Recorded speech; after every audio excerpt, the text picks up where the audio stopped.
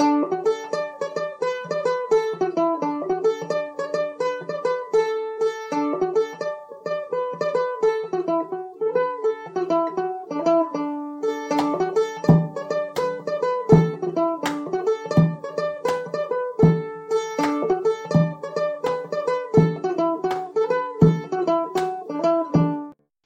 and welcome to Radio Omniglot, a podcast about language. My name is Simon Ager, and in this episode I will be talking about Scottish Gaelic, or Gaelic, the Celtic language which is spoken mainly in Scotland. I will be talking a bit about the history of the language, its current situation, how it is used, and also about my own experiences of learning the language, and I will be sharing some observations I've collected from other people who have learnt the language or who speak it natively. Scottish Gaelic is a Celtic language belonging to the Gàidhlig branch of the Celtic language family, along with Irish and Manx. It is closely related to those languages, and they are to some extent mutually intelligible. It is more distantly related to Welsh, Breton and Irish, which form the Brythonic branch of the Celtic language family.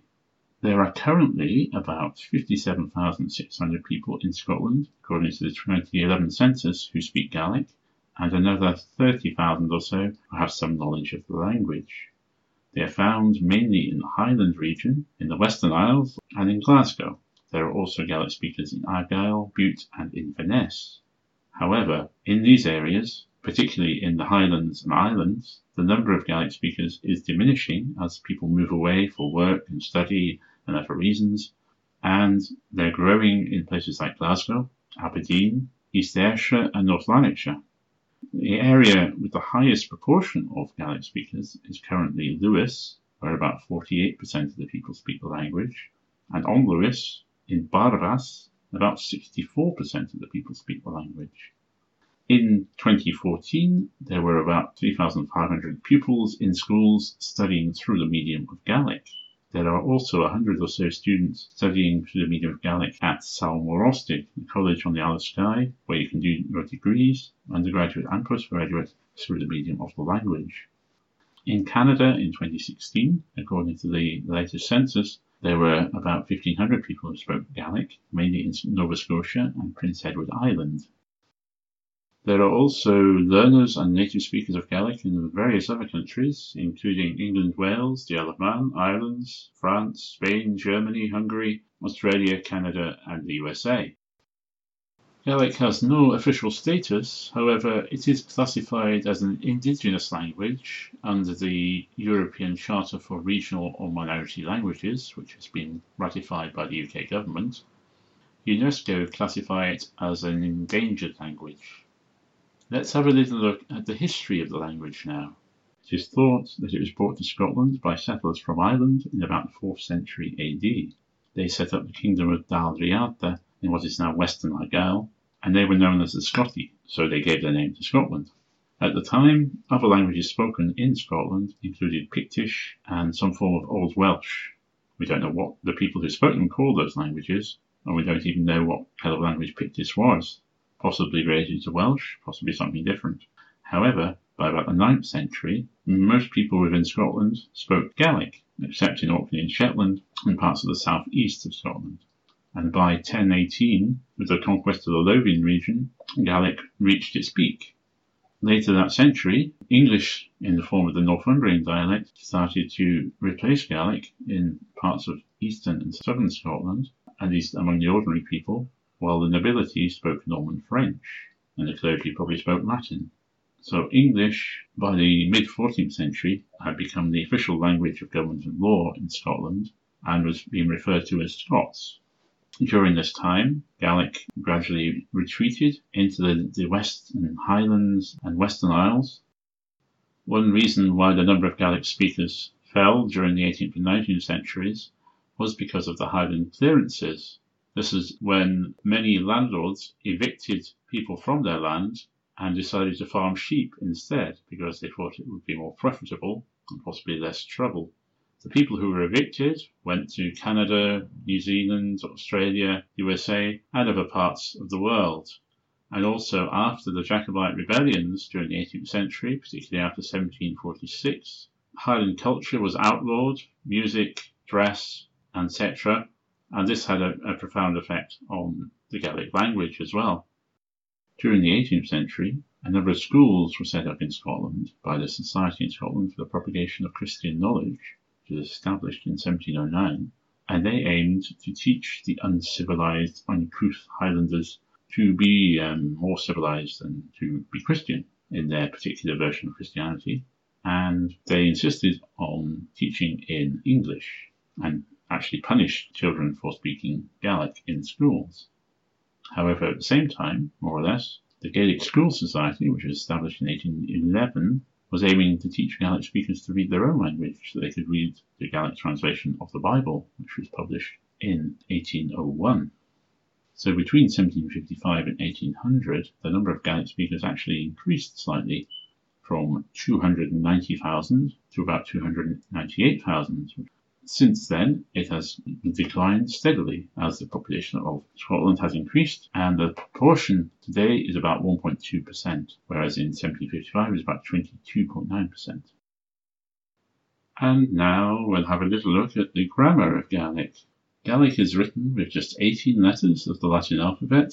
However, it has quite a few more sounds than that, so each letter has to do a lot of work, and their sounds vary depending on where they appear in a word, what other letters come before or after them, the time of day, the phase of the moon, the state of the tide, and so on. There is a system to it, it's fairly consistent, and as logical as languages get, a lot more so than English at least. However, I still find it difficult to be sure how to pronounce things, even after learning Gaelic on and off for 30 years.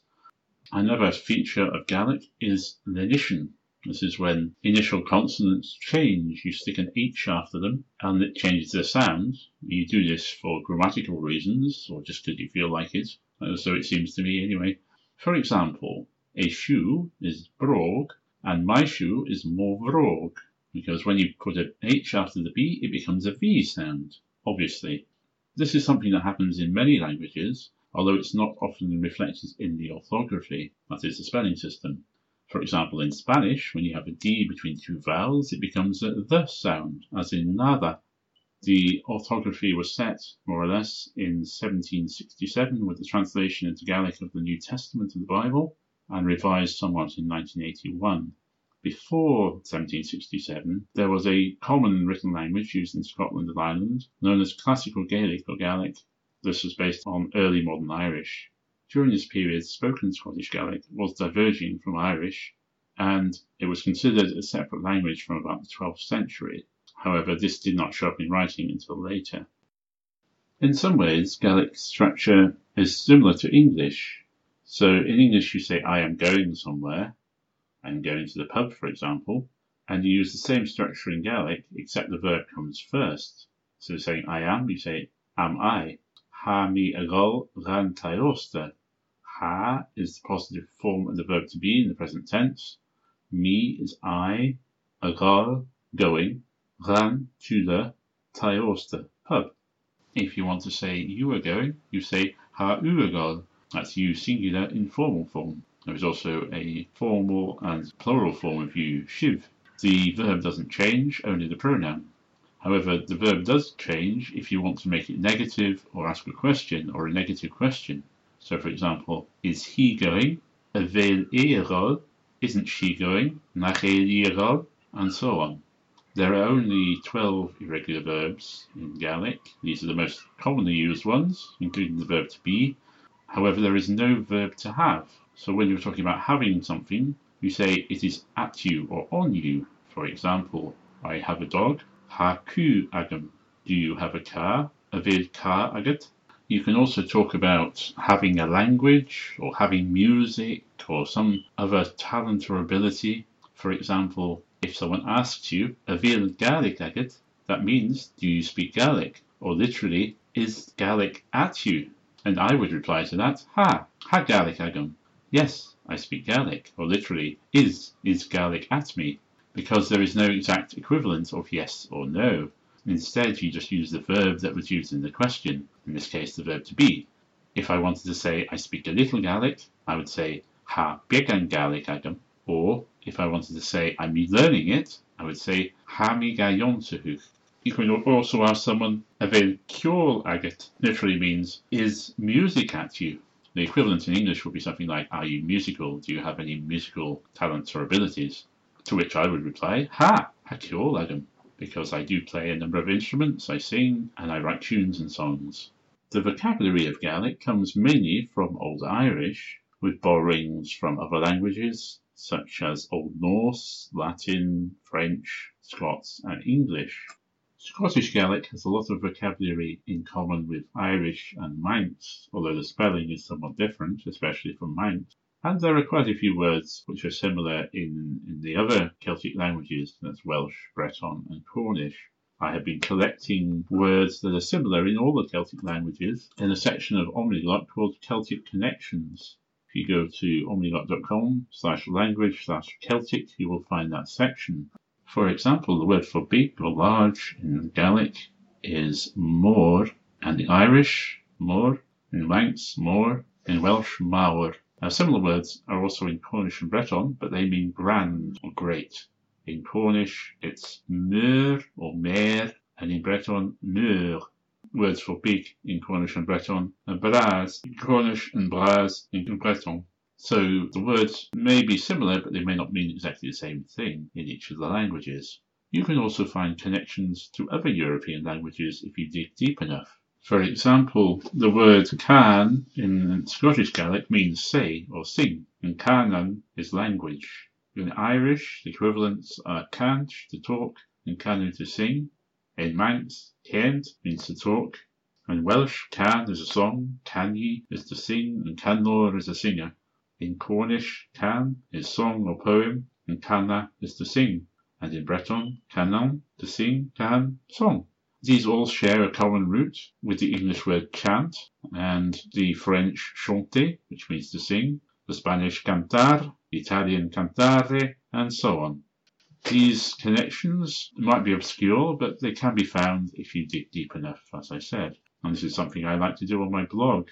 I often write about the origins of words and find some connections between different languages that you wouldn't necessarily expect.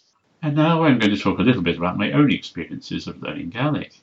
I first got interested in the language about 30 years ago when I started listening to bands like Capercaillie and Rudrick, who sing some of their songs in Gaelic. I just loved the sound of the language, and I thought I'd really like to learn to sing those songs and to learn how to pronounce the words and learn what they mean, and maybe even learn to speak the language one day. I first tried to learn it in the mid-90s when I was working in Taiwan. I don't remember exactly why I wanted to learn it then, but I got myself a copy of Teach Yourself Gaelic. I did some lessons, I learnt some basics. I didn't get very far at that time. And then some time later, in about 2004, I started learning Irish. And I'd also been interested in Irish for a long time through music and songs, and decided to learn to speak the language as well.